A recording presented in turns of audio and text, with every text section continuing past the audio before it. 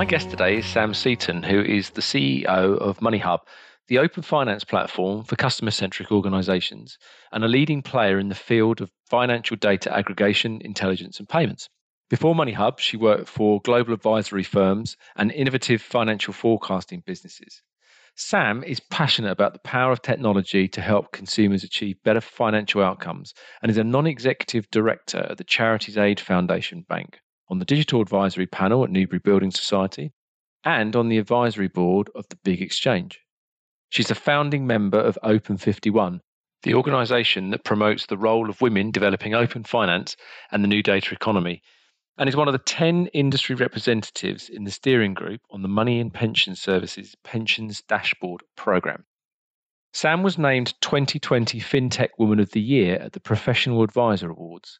She's a keen horse rider and regular eventer, which is an equestrian challenge comprised of 3 disciplines: dressage, show jumping and cross country.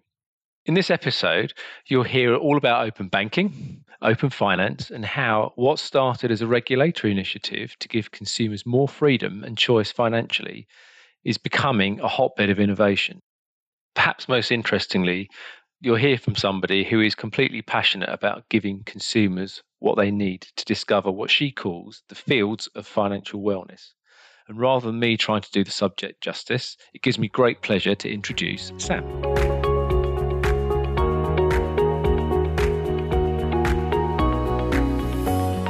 Hi, Sam. Thank you very much indeed for joining me today, and welcome to the show. Great to chat to you. Perhaps before we start getting into the general conversation, it would be great to talk a little bit about you, if we may. I know that you started your career at Towers Perrin, which is now Willis Towers Watson, and you're now the CEO of Moneyhub. And I'd be great if you could just sort of fill in the gaps, really, and give us a bit of your story and how you've ended up doing what you're doing. Yeah, well, it's been a journey, and I feel I've got to the place that how you have these meant to be, and everyone laughs, but actually I really genuinely believe I'm where I'm meant to be. And the reason I say that is because for those of you that don't know me, I studied obviously in Australia with a computer science degree. So I didn't actually start in financial services. So my early career started in actually telcos. And then came to the UK, which is another story in itself, because I came with a horse in tow to compete in eventing. So let's not go into that for now. But, that's how I ended up in the UK, fell in love with the place, and obviously I've never returned to Australia, much to many people's why? So another story for another day. But just to bring you back, so I actually ended up working for Towers Perrin just through some connections actually, and ended up in the Tillinghast, which is the institutional financial services part of Towers Perrin. And, genuinely had some amazing mentors. I mean, one of which actually has now joined to help me on the business development of Moneyhub, Vaughan Jenkins. So he was one of my old bosses. Right. Okay. Great. And I've said to him, a few times that when we first started, it was like it was a foreign language. So I genuinely would attend meetings, not say a word, and come out and think, oh my God, I need to understand, because the whole financial services lingo, it is genuinely this different world you walk into. So I soon got my head around that and found it fascinating, and I've never stopped finding it fascinating, actually. So I loved my time at Towers Perrin, kind of say I grew up there. And the one thing that stood out to me, though, in that time, because of building products with institutions that they then took to market, the one thing that stood out to me is that I really felt the consumer had no hope. And I don't mean that because the consumer isn't bright, doesn't care about their money, because none of that is true. It's just that the way we produce products and take them to market, I feel, is flawed. Mm-hmm. Even the advisors that get trained on these products, to be fair to those advisors, I know for a fact a lot of them didn't really understand the products. Mm-hmm. And then they've got to convey to the consumers about these products. So you can see where that's going to end up, which is that consumers buy products. And without a shadow of a doubt, a lot of those products are really not understood by them. Right. And that never really sat well with me, because I thought, well, on what planet do you sell people things, for their, with hard-earned money that they've earned, that they rely on for the future financial wealth and health of their families, in the future, where they don't actually know what they've got? Mm. And so that was a circle that never sat well with me. And then as a result, I got the opportunity to MBO eValue from when Towers Perrin merged with Watson Wyatt. And so that was a point when we were able to take that and lift it from an institutional focus to a retail focus. Right. And, one of the things that providing kind of what I call more robust forecasts that take into account risk and return was an important kind of aspect of trying to help people understand money, because it's all about risk and return, right? Mm-hmm. And filling out those questionnaires. Do you remember, the fact find and the questionnaires? And it's still one of the questions that sticks in my head. And it's like, fundamentally, dress it up however you like. But, do you want to lose any money? Yeah, I was going to say, not really. No. I'm like, no. And yet you probably know, Neil, as well as I do, the minute you say no, we end up in a cautious bucket. Yeah, get a nice cash account at 0.5, yeah. 100% sure, that is quite what I meant. But, anyway, so I wanted to really make a difference there. Ran the eValue for 5 years and really enjoyed that. But then got the opportunity to go a step closer, in effect, to the consumer with Moneyhub. And so therefore really feel I've kind of made it in a bit of a journey to a place that I'm really enjoying, which is enabling the consumer to work with enterprises in a way that actually, to be honest, has not been possible to do. Yeah. And let's just platform on straight into that, because I'd love to get into what Moneyhub's all about. And when we first met, you presented at a networking event that we were both talking at, and you presented a wonderful graphic, which I was thinking, I wonder if I've got that anywhere. And actually, it's behind you. So in good old Panto form, we're near Christmas. So it's behind you. So, I mean, maybe using the infographic, but I'm sure it's imprinted in your brain anyway. I mean, just tell us a bit about Moneyhub, what you do, and, why does it exist? So I think fundamentally, I would like to think the reason we are different to a lot of other companies in this space is because of this map. I know it sounds odd, but we are truly consumer-centric, even though we are B2B. The DNA of our business is about the consumer. And the reason for that is because, I take, so this designer who designed this amazing map spent some time with a chartered financial planner. She had never worked in financial services before, and this is what pops out. And I adore it because, obviously you can see her interest in Lord of the Rings, and that actually makes it even more intriguing for me. But I guess what really I love about it is if you look at the map towards the fields of financial wellness, I think everyone wants to get to those fields of financial wellness. Everyone wants to get to financial stability where money enables you to do what you want to do. It's not a blocker. And obviously, for everyone, that will be a different place. And there's nothing wrong or right about that. So I have no view on, you may want to be a multimillionaire, and you may actually just want to pay your house off and actually have enough money to go cycling with your mates. And there's all those extremes. But whatever it is, money's an enabler. It's not what actually matters. And the one thing I love about this map is that I think all of us end up on this journey. But unfortunately, it's not, you don't just stay on one bit and keep going round. As you'll know, Neil, things in life happen, whether it's, look at COVID, illness, divorce, things that come out of what I call left field. So you're traveling along in a quite good way, and then something comes out of left field, and suddenly you're back in the pits of despair. And genuinely not through your incompetence, not because you're poor with money, none of those reasons. It's just life. So this kind of map that kind of, goes up and down and around, just to me represents life with your money and life, the journey that you go on. Yeah, and at the heart of it, it's hovering neatly above your head. It's a very, very clear and ambitious purpose statement. And, one of the things that's coming out of a lot of the conversations we're having with people on this show is the absolute criticality of having clarity of purpose as an organization, and it drives everything that you do. Ultimately, it leads to a consistent customer experience, whoever your customers might be. How did you come up with that purpose statement, and how visible is it in the firm in terms of driving the decisions that you take and the things that you do day to day? So for us, it was, it sounds awful, but it wasn't hard, because, when you think about money, and money is an enabler, something like that purpose to me doesn't feel that difficult. I guess the only bit that's a bit unique about it is the community aspect. It's very easy to think about a consumer or a business, but I think actually we've got to think a bit broader than that. So within businesses and within consumers, the community aspect is quite important, I think, now. And that, I think, comes through with, the work that's been done on tribes and things like that. I think, you ignore that at your peril. So we want to kind of bring all of that together. So you can't have a statement like that and then not make that really ingrained in what you do. Otherwise, you don't have the right people that join the business.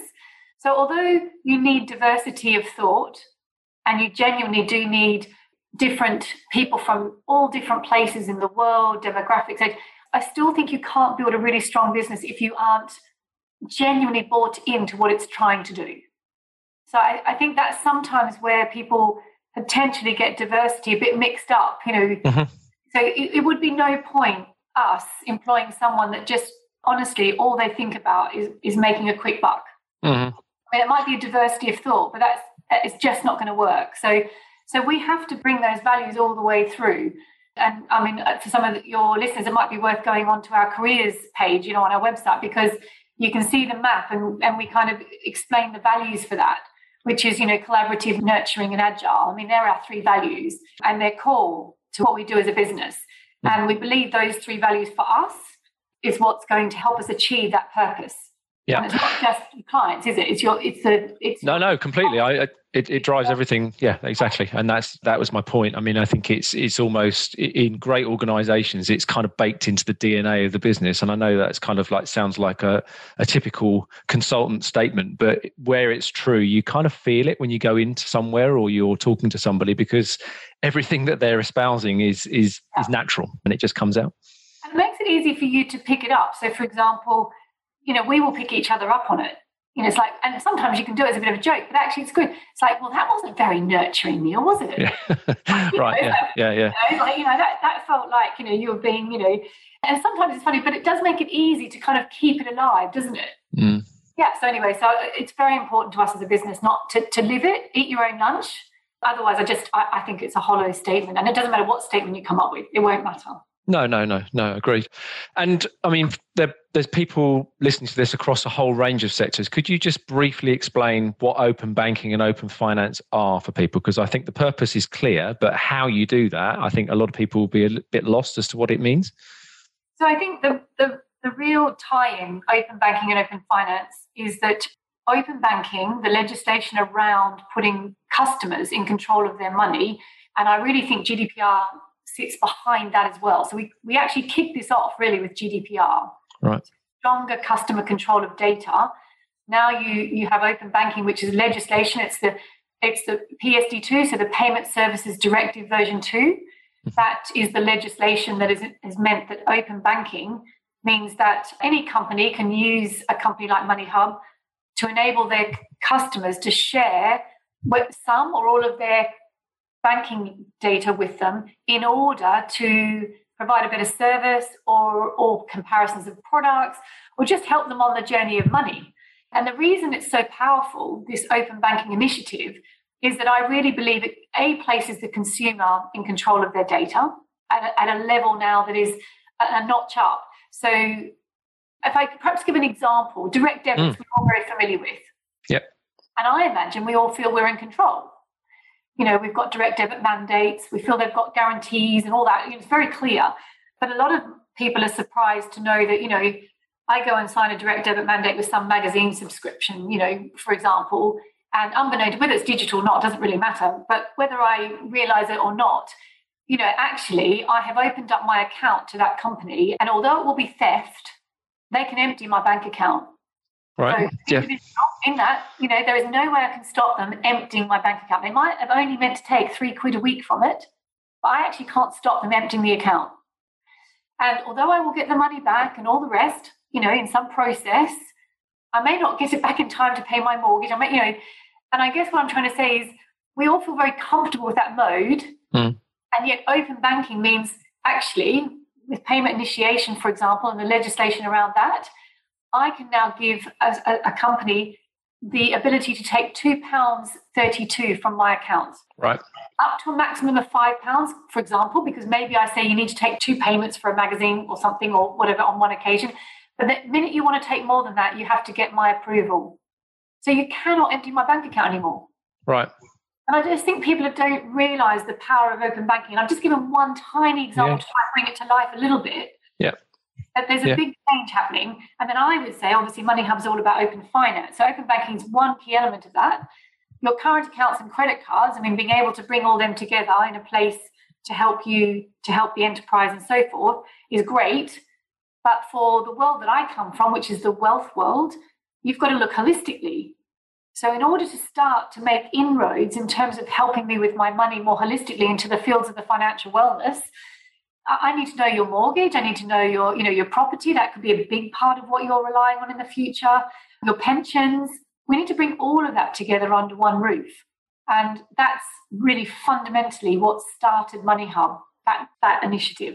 Okay. And obviously for us, it's not just about open banking. No. Okay. So, at the heart of all of that then, it sounds like a really obvious statement, but just to be clear, is data. Yeah. So, it's a data business. It's the intelligent use of data and insights, about what you do. So once you've got that, once you've got the data, it's like oil, isn't it? It's great. Yeah. So, but it's not very usable, is it? And no. I would say that actually that's something that as an industry in financial services, going back to my days at Towers and a with profits actuary that I was working with, and I just happened to ask the question about how many policies we were actually talking about here in terms of the with profits product that we were working with, and he had no idea. Like he knew how much money was in the with profits. Yeah, but didn't know how many people. No. So, going back to that whole, so it's really about enabling enterprises to actually work with people, isn't it? Yeah. Not policies or products. It's actually enabling that. So I think that's really important. Stop over aggregating. Peter LeBeau, who we both know, who we were speaking at his network, and he always used to tell a joke about actuaries, and he said, well, how many sheep are in that field? And the actuary says 1,007. And he says, how do you know that? He said, well, there's 7 there and there's about 1,000 over there. So it's a kind of, the way an actuary thinks about things. Sorry, actuaries listening, I apologise. Okay, so it's intelligent use of data, and just sort of picking up on that and your point around something you talked about earlier, for example, attitude to risk. One of the things I get really frustrated about is where if I've given a piece of data about me and I've given permission to use it, it would be quite nice if companies actually did use it intelligently rather than A, ask me for it again, or B, use it in a really stupid way.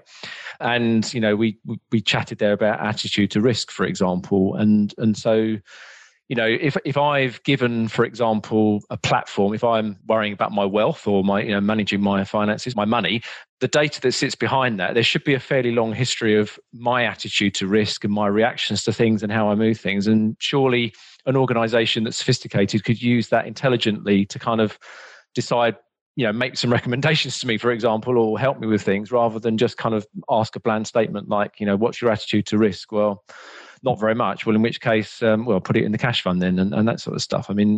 Presumably you're on a bit of a quest around that as well. Yeah, so that's an opportunity and a problem, actually. So it's an opportunity for companies that are more forward-thinking. And, I get questioned a lot about what we're doing. Surely the banks will just do this automatically. But I kind of say, well, the banks have been able to do this automatically for, the last 50 years, I think. Yeah. And for whatever reason, what isn't in their DNA is that comfort about working with me as an individual, that there is a block or something. And so really the amazing opportunity we've got here in financial services, if we can get our heads around it, and some are, is to do exactly as you've just saying, is to not be fearful. Once the consumer's given you consent, Accenture have even done lots of reports and they've found that, 80% of consumers would give up more data in return for a value exchange. And I really believe that. I see it on the Moneyhub platform. For example, I just do a really simple one, but your loan to value ratio nudge. It's really simple. In fact, it's not machine learning algorithms. It is basic maths, right? And we can all do it once you know the actual formula. Every one of us can do it on a calculator. Mm-hmm. None of us are tracking our loan to value ratio. No. Once again, it's not something you do every day in your life. It doesn't feel important. And yet, for a lot of youngsters that get on the property ladder, as they go through the first 10 years of their mortgage, there's some big differences that they go through in their LTV from, 95% to 90% down to 85%. And that makes such a difference if they can actually be on the right product at the right time. Now, wouldn't it be wonderful if the people that are providing the products did that for them? But unfortunately, they're not. And that's the product, silo bit, isn't it, that we've got? Yeah. But the real benefit of what we're doing here is that actually just take that LTV ratio. So I say to my customers, you share that your loan and property data with me, and I'll track that, and I'll tell you when you need to get looking at mortgages, or actually I'll tell you when I can offer you a better mortgage because I've got that available. So let's do this exchange, and we're starting to see that. Right. But I think my worry is for financial services is that we won't be quick enough, and it's the retail sector which will actually be able to nail this.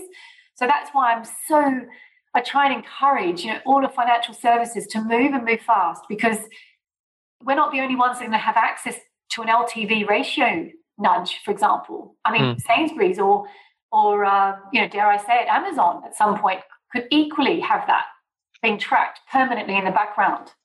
Yeah. And I mean, a lot of organizations are talking about, I mean, what I think you're talking about there, and if I could use a very bold term, is sort of behavioral economics almost, is actually sort of nudging people to say there's a significant benefit here if you take the following action, or at least just put it out there and see what's available, because either you've crossed a threshold, or indeed you might not even be quite as, not open, but quite as in your face as that. You might just say to somebody, like, now might be a good time to think about remortgaging because your financial position's improved. And it's just those little nudges and things. I mean, you're right. That is how a lot of very sophisticated retailers operate their marketing programs. They have done for years, haven't they? So yeah, they have. And also the thing that I find a bit odd is that I talk about, I use the LTV nudge because it's just so simple, and I actually think everyone gets it. It's very easy. But the interesting bit is that I still get from, for example, from a pension company, well, but that's nothing to do with us. And I'm like, okay, but have you thought about the fact that if you can get the 30-year-old, if you can nudge them when their LTV is dropped through a thing and save them 25 quid a month in their mortgage, which could go in their pension. You can say, how about we go halves and put that in the pension? You've got to think out of the box here. That's good for the customer. It's good for you for assets under management. You just got another £25 a month, into your assets under management. Yep. And suddenly you see the penny dropping. Don't you think, oh? And this is what I mean about no longer being siloed in terms of product. So this idea about aggregating financial data is not just powerful for the consumer, but I think companies have to think more about, let's think holistically, genuinely. Yep. And not just what I do, for my customers, but how can I help them do that better, so then I help them do what I do with them better. Yeah. So, I mean, your customers presumably are predominantly institutions that are facing off to customers, end customers, right? So, because you're a technology provider and a platform provider behind the scenes in essence. And so do you leave the client experience or the customer experience design to them, and then you kind of take orders as to what you want, or do you help them with that? Do you provide suggestions? I'd be really interested in how that interplay works, because I'd imagine you and your guys are full of great ideas, but sometimes must get a bit frustrated at the front end when it may not be implemented in quite the way that you thought it would be.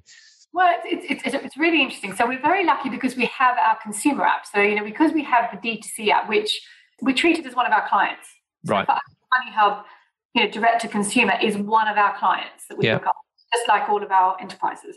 But the reason we've got it is because it is so powerful to, for example, your payday nudge. I was really worried that people would see it as being condescending because, you've been paid, right? I mean, and now I'm telling you you've been paid. It's like, And so some of these things, we obviously test, we have a way we do it, but just fundamentally having that group, if you like, to be able to put a payday nudge into and actually seeing the response is really the acid test when it comes to being able to test these things out. And so we've kept that consumer, D2C, and we try and use it. We call it our Formula One car. So, we just... It's a prototype, yeah. And because that the group that is attracted to that world, if you like, actually they're quite a sticky customer base because they found it for a reason. So they want it for a reason. They've either done their research, but they're also quite vocal. So if they don't like something, they'll tell us, and they don't tend to leave as a result of that. But genuinely, so we've been really fortunate to have that group. So we don't hesitate to use that group, and also some of that's to some of the benefit of the enterprises, whereby with the enterprises they're a bit more wary, aren't they? Sometimes, of being able to take those steps. And so we say to them, well, should we just try it with our D2C? Because, if this is a nudge you're worried about, should we just try it and invite a few people to see if they want, to test that out? Right. Like, oh, that's great. So we try it over here and then we feed back and say, well, actually, 400 people, only 2 of them got upset. So they're like, oh, actually, well, that's reassuring. Let's do it. Right. So sometimes we can use it to that effect. So you have got to be willing to try things. I'd like our enterprises to be a bit more, create their own group, but that will take a bit of time and also a mindset shift. But at the moment, I guess we're helping them almost on that journey, of using a subset of your customers to help inform you. And that's something that is probably worth mentioning, going back to the community, talking about eating our own lunch. When we designed the categorization engine on Moneyhub, we actually allow consumers, the actual consumers themselves, to recategorize and reassign things to help the machine learning algorithm. And that's like Waze. I don't know if you know about Waze. Yeah. It's using the community again. And, right. And that's unique again about how... So just going back to everything you do, I think you do have to do it in the way, you mean. So, for example, it would never occur to us to outsource transactions of categories to India to be categorized to make our machine learning algorithm better, because it's not the way we think. Yeah.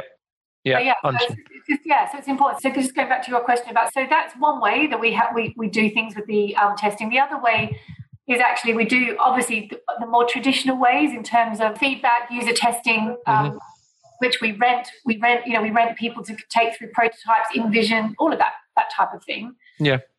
But going back to your point about the enterprises and how sometimes they can be frustrating because, they get a bit stuck. Most of the enterprises are quite receptive to all of that feedback. They're perhaps just not as quick to be able to enable it. But the other thing that's a bit interesting is that the front ends that are being built are normally by the fintechs of the world. Right. And actually, they're amazing about what they do. Yeah, right. So actually, we've kind of got a split camp. You've got the white label lot, which want to get to market quickly and are leveraging what we're doing. And then you've got the fintech space. Where you can learn as well, yeah. I watch what they do and I'm like, whoa, it's amazing.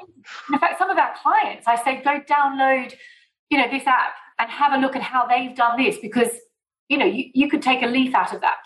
Mm. Yeah, well, that's classic design thinking, isn't it? I mean, we spend a lot of time when we're doing design thinking workshops with people starting off, you can call them mood boards, whatever it is, but something around trying to give inspiration and exactly as you say, if you can find people that are in a different space but solving the same problem but doing it in a different way is a great way of learning, isn't it? So very interesting. Thank you. And within all of that, do you use traditional techniques like customer journey mapping and those kind of things, or have you kind of moved beyond that because you can very quickly configure something with the technology and then actually make it real rather than necessarily having to put it on a wall first? Or no, so we still do have to use journey mapping, wireframes, especially for new features. So we can refine with the existing world, but if we bring something quite new, like the open banking enabled retirement modeler, it's quite a different thing. But being able to have a retirement modeler that feeds off your current spending and current accounts, so it gives you a picture of where you are at now, and then forecast forward based on what you spend your money on, what that's likely to look like in the future. We definitely had to do journey mapping and what I would call the more traditional, kind of come up with the personas and what I would call as a very, I shouldn't use the word traditional. That's probably the wrong word. Well, it's tried and tested, definitely. It's but yeah, it does work. Yeah, putting yourself in your customer's shoes, absolutely. But it sounds like you can do your wireframes pretty well, pretty quickly by the sound of it. So. Yeah, so we still have to do that, but we probably have the advantage that once it goes live, which is where I think everyone genuinely falls down a bit, people see things as a project, don't they? And that's something I'd love everyone to, I say it to everyone. Technology now and these things, there is no project. No, interesting it point. Never stops, right? So you launch, for example, an open banking retirement modeler, every month it needs refinement, changing, tweaking, because actually it's got, that's the only way it will A, stay relevant, and B, in the next, you look at online shopping. If we just launched online shopping in 2002 and stayed there, and none of us would be using it, right? It just wouldn't have worked.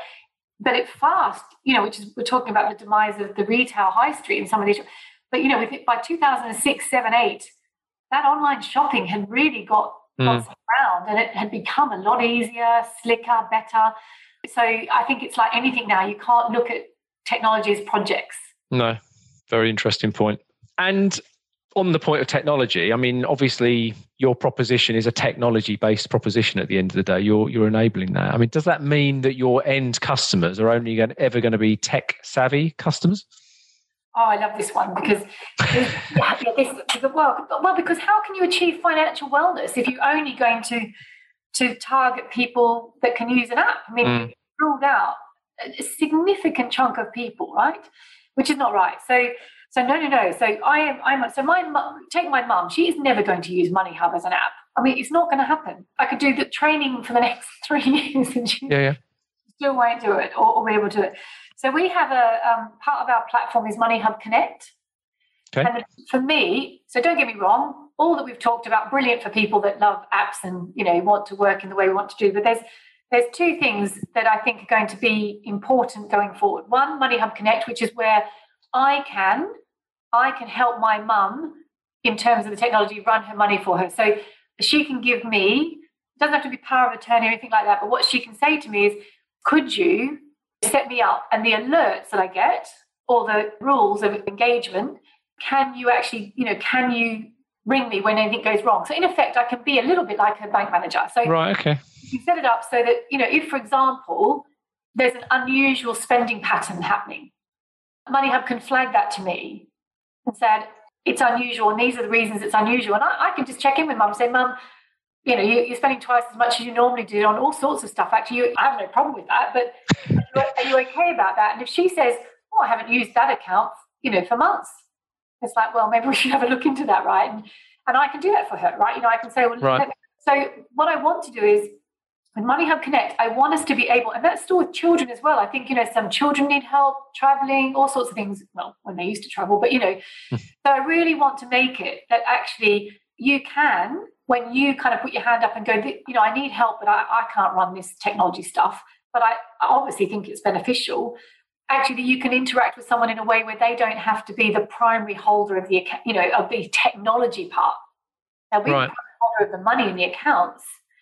And so, I want that to be part. Obviously, Moneyhub Connect started life in terms of the advisor-consumer relationship, where the consumer would share with the advisor all the accounts and at what level they would want the advisor to see. So you can see all my investments and everything. My credit card, you can just see the balance at the end of each month, but you're not seeing what I actually spend on my credit card. I don't mind you having the balance, but, So because of that, I thought, well, we can take that much broader, can't we? That means we make inroads to what I would call the vulnerable customer base. Yeah. The other one that I think is really important is 3 years ago now, it's like 2016, Dave, our CTO, was on stage at Finovate Europe, and he showed how he was going out for a night, and he asked Alexa, how much of a bender could he have tonight? And Alexa came back and said, well, you've still got your mortgage to pay, and that would mean you've got £12.36 to spend on beer tonight, and he's like, right, great, not many beers then, right? But I think we've got to get with the program that the UX and the UI mode we're in is going to go, and we're going to interact with all of this stuff in terms of, we'll set it up, and then it's going to run in the background, and we're going to interact with it in a way that suits us on the fly, conveniently. And I do think that will be in different ways to what we're seeing at the moment. And I think that change will happen quicker than we think. No, I'm sure you're right. And it's this constant balance, isn't it? Is generationally, as it progresses, the question is for the people that do get left behind within that, whether there are still things. And I didn't know about the guardianship structure that you can put in place where you can actually have somebody else. I mean, I suppose it wouldn't necessarily be a particularly profitable model, but you could even imagine an organization with a branch that you could go in, where someone could go in there and someone in the branch could access the Moneyhub capability to help them do stuff. I mean, that would be a natural manifestation of that potentially. Yeah, and exactly. And then the other thing is, even just, for example, the levels. So, for example, you can say that actually, it sounds awful, but, dementia and Alzheimer's is such a big issue that actually you can see that happening through people's spending patterns. It's been proven time and time again. So it could be that you can say, well, look, if you get into this spending pattern, do you actually want us to take another level of, control, so that we make sure, for example, one of my friend's mothers signs up to charities every day. By the end of each month, she'll have 30 new direct debits in place for 30 new charities. And so my friend then undoes them all, and then she's now got a rule in place with the bank, actually, no more than 8. So when she tries to put the 9th on, they just say, oh, you've already got your 8. Right. And so I think some of those rules, just to make it safer, better. I really don't believe technology is doing the right thing if we're going to leave, the younger audience that wants to move fast and furious, and also an older audience that wants to move in a way that they're used to operating. I'm a really big believer of following the consumer, but that isn't one consumer. No, I get it. Interesting, thank you. And we touched there on obviously the advance of digital and the adoption of that and how quickly it might happen. I mean, we've seen a lot of our clients across different industries kind of struggle a little bit in some cases with the sudden demand to kind of complete wholesale digital transformation they've been struggling with for years, and all of a sudden COVID's come along, and a lot of people that might have spent time pushing back previously said, right, give it to me now, I need it because I can't run my call center or my any other part of my business without it. So it feels like in some ways COVID's unlocked a lot of potential that's held back digital, albeit in some cases it's been quite a choke-off point in the company. I mean, what have you seen this year? I mean, what's it been like for you and your team in terms of the impact of COVID and the acceleration and how you've dealt with that? I mean, it's been a benefit, I think, to any technology business. I mean, you've only got to look at Zoom. It's just a benefit, right? So, but the real power of it to me is the shift for the point that you just made. In the businesses for years, I have seen great people trying very hard to make inroads, and they just haven't been able to either get the business case to stack up or they haven't been able to get all the dots joined up, and they've found that incredibly frustrating. What's lovely for me is that they've actually had a far easier run of it now, and I think that's been the biggest shift for me. So, for example, I was in a call the other day where they got the whole team, genuinely want to use the Moneyhub platform for their proposition to good purpose, right? So that, and I would say, it's not even a young team, but it's an energized team that get technology and where it's heading. But the sign-off had to come obviously right at the very top. They're about to embark on spending quite a bit of money on a direction of travel. So they got their very senior person to come and attend the meeting, and he said to me, I'm not sure people are going to do this. And I said to him, well, no, and you're right, some people won't. And I said, but, do you mind me asking, do you bank online? And he said, no. And I said, no. And I said, I'm not trying to be difficult, but you probably never will. And I said, so you're never going to use this type of technology that's coming in. Mm-hmm. And I said, which is fine. I mean, there's nothing wrong with that. And I said, you're kind of in the 2% club now, because 98% of people out there are flocking to this like a duck to water. And I said, so my challenge to you is, do you listen to the team, that want to do this and enable it, or do you kind of stick with your concern and kind of wait, in effect a couple more years to see what happens? And I said that's almost your dilemma. And I said, but it's going to be difficult for you personally when you don't bank online, because if you don't bank online because you don't trust it, you're certainly not going to see the benefit of open finance. I said that's just a million years from where you are. And the whole meeting, was like silent. And because it was like, oh my God, I can't believe what she's done. I'm sure they were thinking. But the thing is, I had to kind of have that conversation with him, because I don't know that he was ever going to completely understand what his team was wanting to do. No. So anyway, so we had that, and it went completely silent for a bit. And what was brilliant about that was he said to me, yeah, you're right, Sam. He said, I am never going to get this, and I am never going to use it. But I think you're absolutely right. Everyone else is. And we need to service everyone else. You're not servicing me. Mm.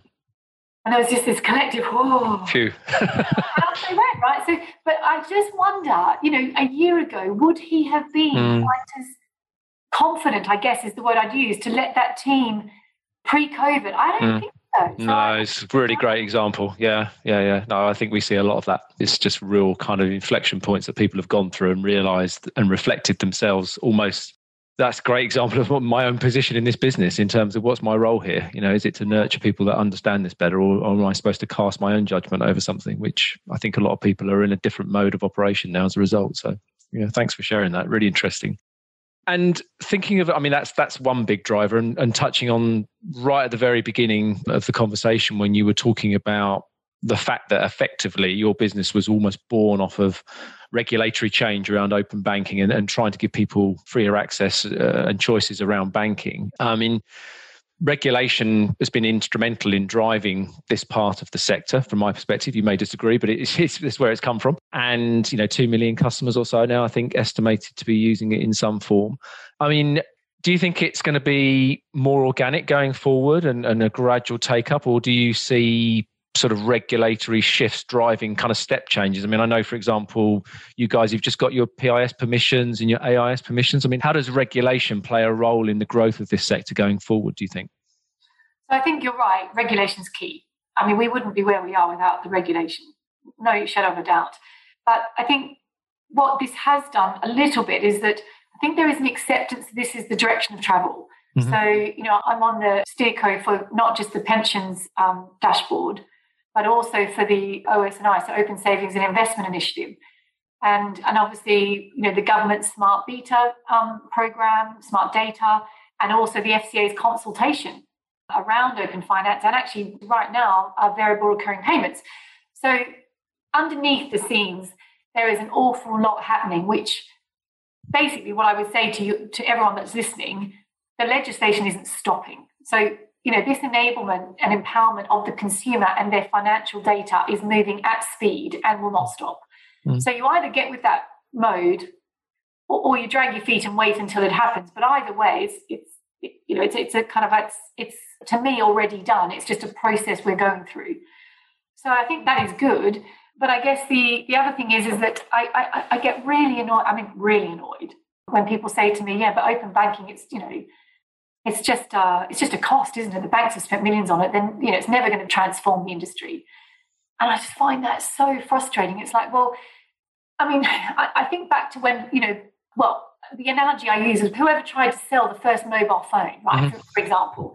And, I can imagine even me sitting there thinking, so I have a phone on my desk, I have a phone at home, and the very place that I might need a mobile phone is in the middle of a field where you don't have reception.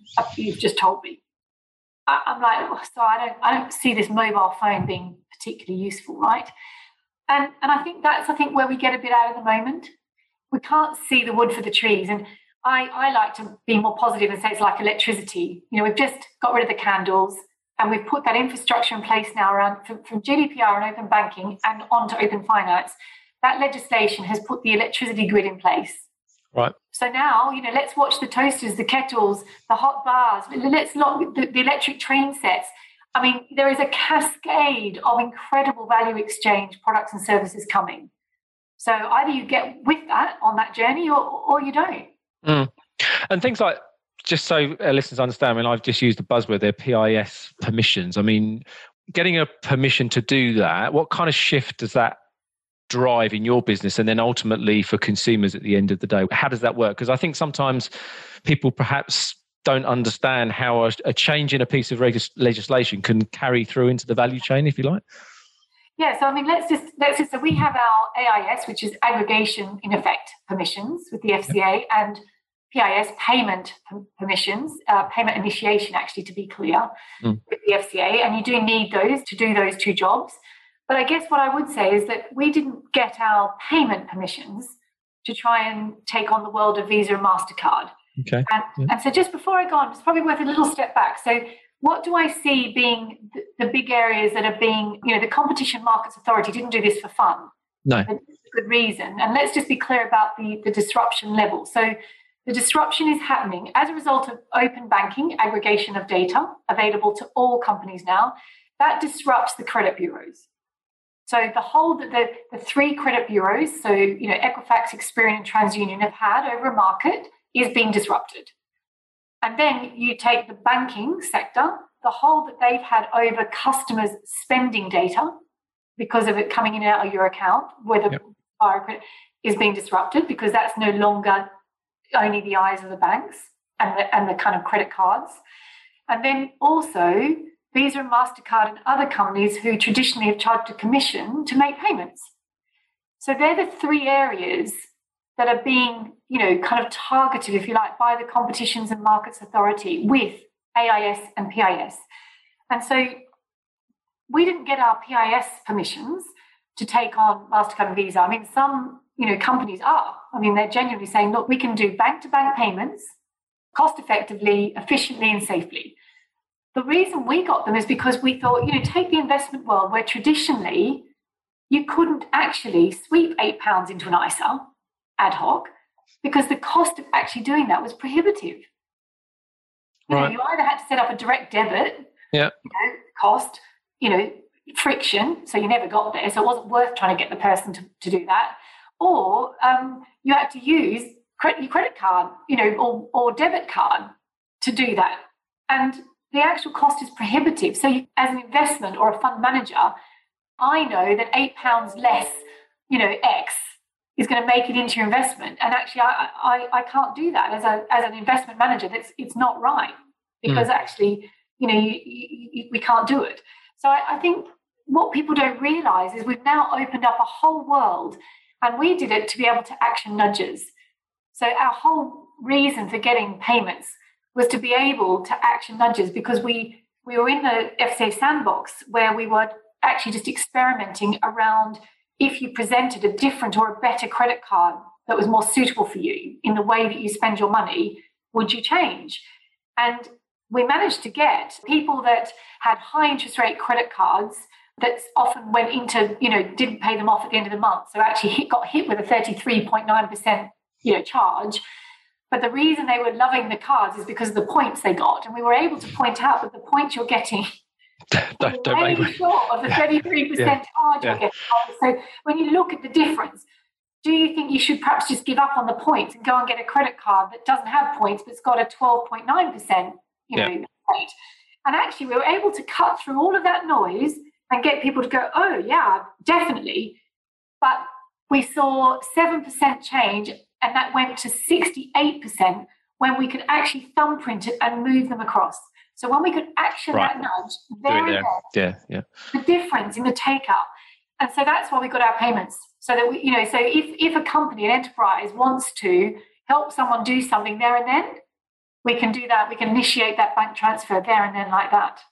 Very interesting. You are what could be described, I guess, as a financial marketer's nightmare in terms of relying on inertia, which is what effectively the sector's done for the last 50 years, isn't it? So interesting. Very good. I mean, that's brilliant. That's really brought it to life. Thank you. And I mean, just sort of thinking much longer term then, I mean, where do you think this could all go? I mean, what do you think is the sort of perfect open finance or open banking innovation? What does it look like from a customer's perspective if they're really prepared to embrace everything you've been talking about? Where do you think it could get to? So for me, it's about the automation. I just go back to, I want to get to the fields of financial wellness. I want to make every penny I earn or generate work as hard as it can, go as far as it can for me. But I would like it to do that automatically. I don't want to have to spend time each month worrying about, is it in the best place? I genuinely want my money to work hard for me. I probably will have parameters that I set up. Mm-hmm. For example, maybe getting the highest return on my investments isn't critical for me because I actually would quite like to make an impact with my money as well at the same time, because I feel that is actually going to get me to the fields of financial wellness. Like there'll be fields left when I do get there. Yeah. So, genuinely, I think the balance is about what I want. So the parameters I think I set up, but then I want 24/7 monitoring, and I want alerts to be made for me that when I want them. So Neil, you might want an alert when you're off piece by a tiny part because you're a bit stressy. I am not nearly so stressy, so please only alert me when things are going really wrong. And then I'm going to be dragged back in and have a look at it, right? But other than that, I'm really not bothered. So coming back to our risk and return conversation way back, I think that's all got to shift to about, how do I want to interact with my money, and how do enterprises and businesses set themselves up to work with the consumer in the way that's brilliant for them. And it's hyper-personalisation and automation. It's not about dare I say it, the beautiful UX. I mean, unfortunately, I think we've got to think a bit beyond that.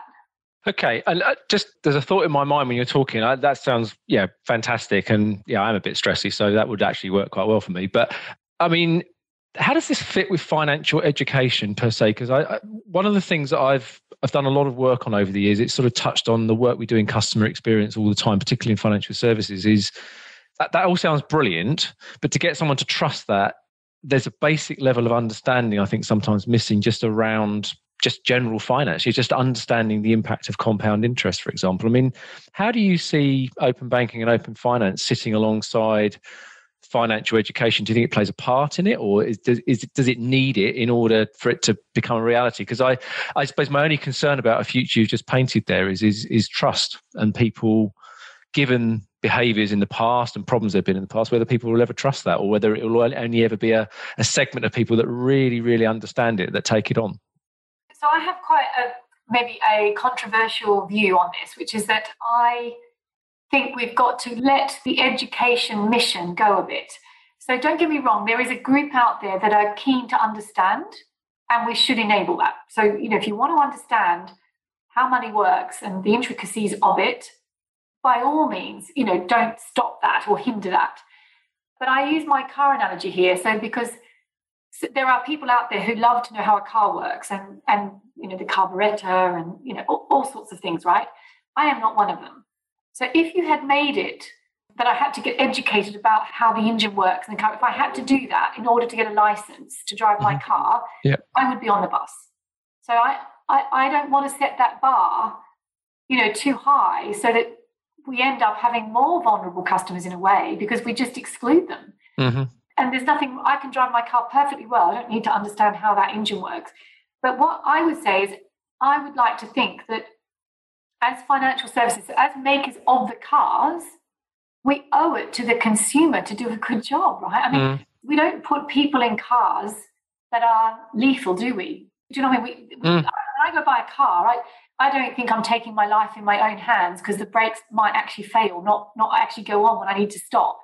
Because I think there is a certain level of regulation in their industry, and almost that's what I think we do need, legislation and regulation to protect the consumer.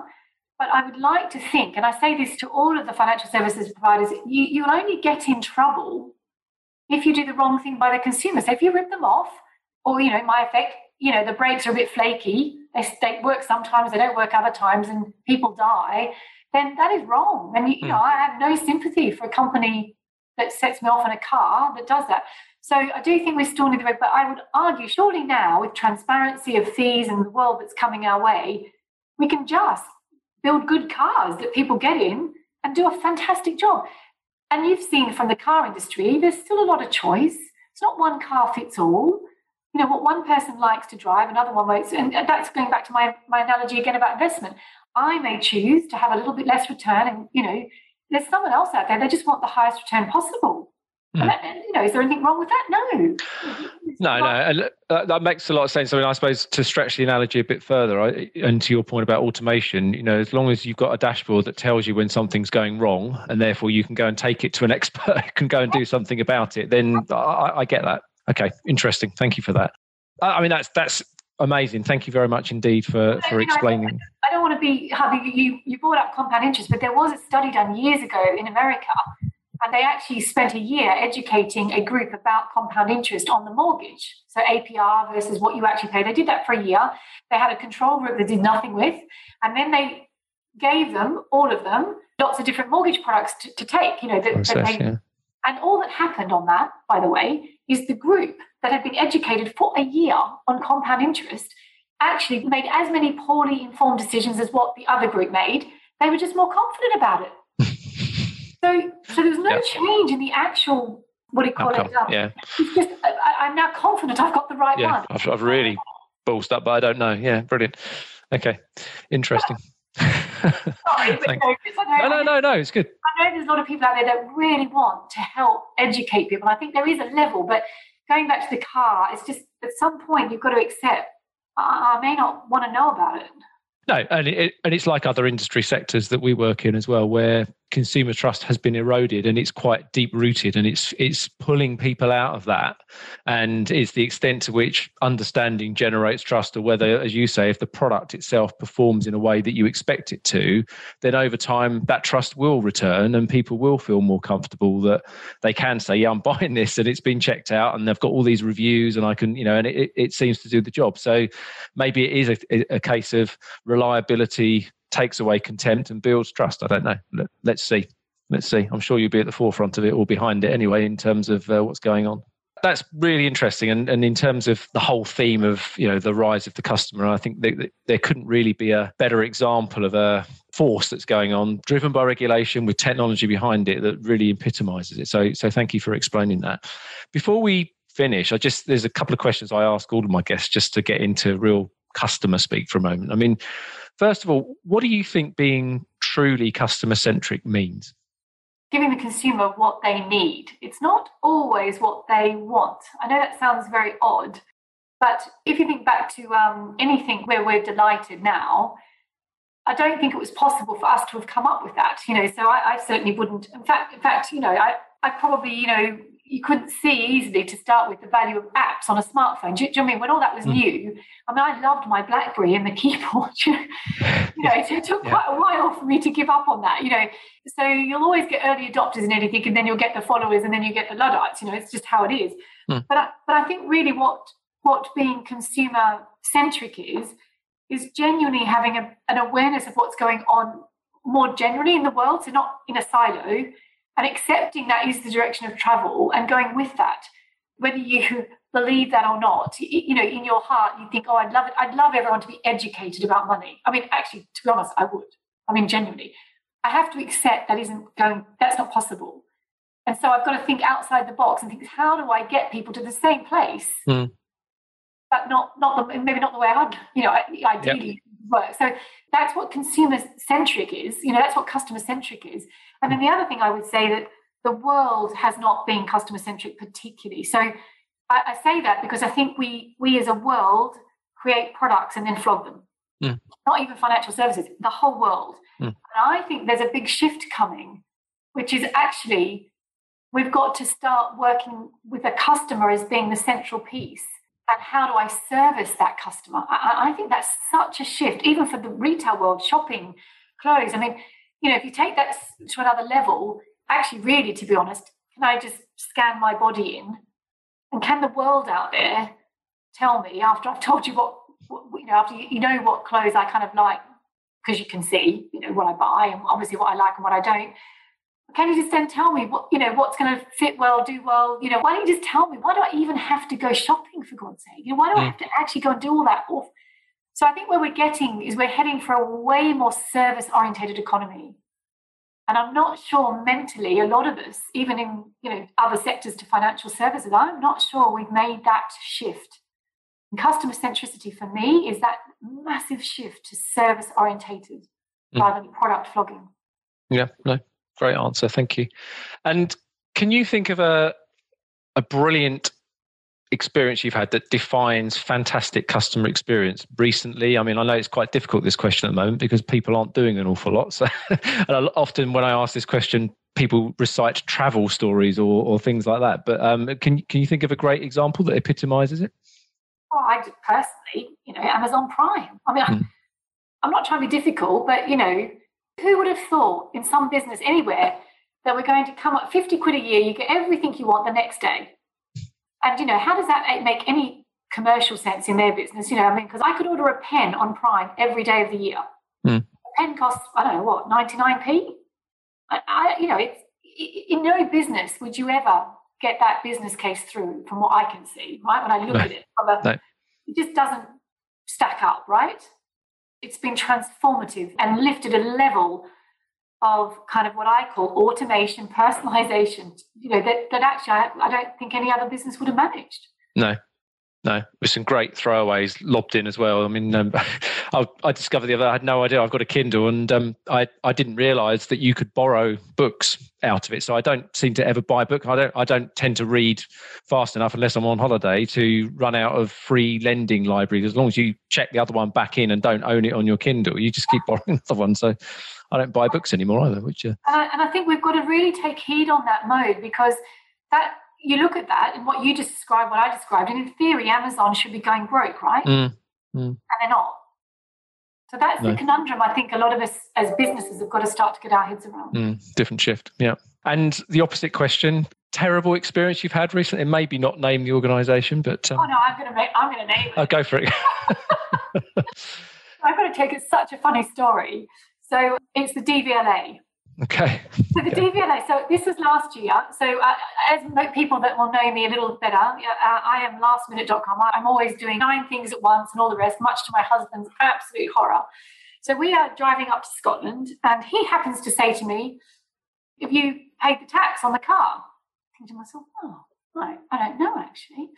And because my car, right, that we were driving, he was driving it, but anyway. And so I go online and have a look, and no, I haven't paid the tax on the car. So when I get to the hotel, I go online, and I pay it. Except I fly through the site, and I get to the end, and it's got a big tick, and it says brilliant, and I thought, but I've got my card, I've still got my card in my hand. I thought, wow, I haven't actually paid anything, and it's not taken any money. And I said to Graham, I said, "Dude, we don't have we haven't got an account set up with the DVLA, have we?" I said, "Because I just paid the car tax." I said, "Except I haven't paid it." And he comes over and he has a look and he reads what's on the screen. He said, "Yeah, you've taken the car off the road. You've sawned it or something." And I'm like, "What?" And he goes, "Yeah." He said, "Read it." Big tick, and you read underneath, and sure enough, I've just taken the vehicle off the road. So anyway, so I think, oh, okay. So I just go and do it again, right? Put it back on the road and pay for it. Except you can't do that. You have to wait 2 weeks before you can put your vehicle back on the road. Oh, really? God, right. Okay. So I ring them up because I think, well, I am driving this car around Scotland, right? And we're driving back in 3 days. So anyway, so I ring them up, and sure enough, you can't do it. And not even when you ring them. So then I got cross, right? Because I'm like, but this is ridiculous. I've taken the car off the road. We must be able to put it back on the road. And I only took it off the road 2 seconds ago. And I've got my card and I want to pay for it tax. Surely you can do that. And this poor person's telling me, no, you can't. You'd have to go into a post office with all the paperwork. I'm 600 miles from home. The blood pressure is rising. And then it gets better. He says to me, so this is a word of caution to all the UX world out there we've been talking about. He says to me, we've improved the site to make it really easy to take your vehicle off the road. And I'm like, do you know what? You have definitely done that. And I said, that isn't, you have nailed that. Unintended consequences, yeah. Exactly. Anyway, we drove that vehicle, unfortunately, off the road for the next 3 days, drove it all the way back from Scotland, hoping that, because, sod's law, that's when you're going to have an accident, isn't it? Anyway, we made it home, but there you go. There's my... And I can see you still feel it now. Absolutely. And it's funny, when people tell stories like that, how important customer experience is as a profession in terms of not allowing those feelings to be permeating through the general population about your brand. So very good story. Thank you. And final question, I promise. Just in terms of reflecting on your experience as a leader and as somebody who has been involved in various different businesses, to drive them forward, can you share any lesson that you've learned which you could never have learned at business school? So something that no one could have told you before you started this journey. Well, I don't know if it's something that business school wouldn't, necessarily tell you, but it's something that I just think we perhaps don't appreciate in the way that you could or should, and that is that people matter. I just think in business school, you get a bit commercial about everything, accounting, your pricing models. If you think about all the stuff you do in terms of business, and all I would say is that, the thing that I've learned the most is that actually the biggest differentiator in everything is people, the people that work for you and the people that are your customers or your clients. It's all about people. And I don't think we spend enough time and effort on enabling people to interact with people where potentially they are not as good. So if you're not good at working with people, then they're things that are really going to hold you back as a leader. And I don't think you can underestimate empathy. So going back to just because I have never been in a situation that someone's been in, you shouldn't underestimate the impact that might be having on them and your business or them as a client. So I always try and say to people, when you have difficult calls with a client or with, even internally, and you think, oh, that didn't go that well, the first thought is that they're being difficult or awkward, or maybe I got that wrong and I wound them up. But actually, what we don't jump to is it that their grandmother just died? Mm. And they're soldiering on a bit. And actually, yes, it won't take much to get on the wrong side of them on that particular game. I just don't think we're good enough at thinking that everyone is a human being and we will never be solid. Mm. Going back to the behavioural economics, we're illogical and practical, and actually emotionally, we're not solid. We're quite good most of the time, but I think you can't underestimate that part. That's what I think business school isn't very good at. No. Okay. And great to hear that from somebody whose life is built around a technology proposition at the moment. But thank you for sharing that as well. Sam, we've reached the end of time. Thank you for generously giving up an hour of your time to talk about the business and to really share what I think is a fantastic example of what the rise of the customer means in practice in a massively important sector for this country, for the global economy. So thank you for that. Really appreciate it. And I hope to chat to you again soon. Oh, thanks for having me. It's been great fun. Thanks very much for listening today. If you found that useful, please give us a like on whatever platform you're listening to us on. And if you'd like to know more, you can find us at penpartnership.com, or you can follow Pen Partnership on LinkedIn. Until next time, goodbye.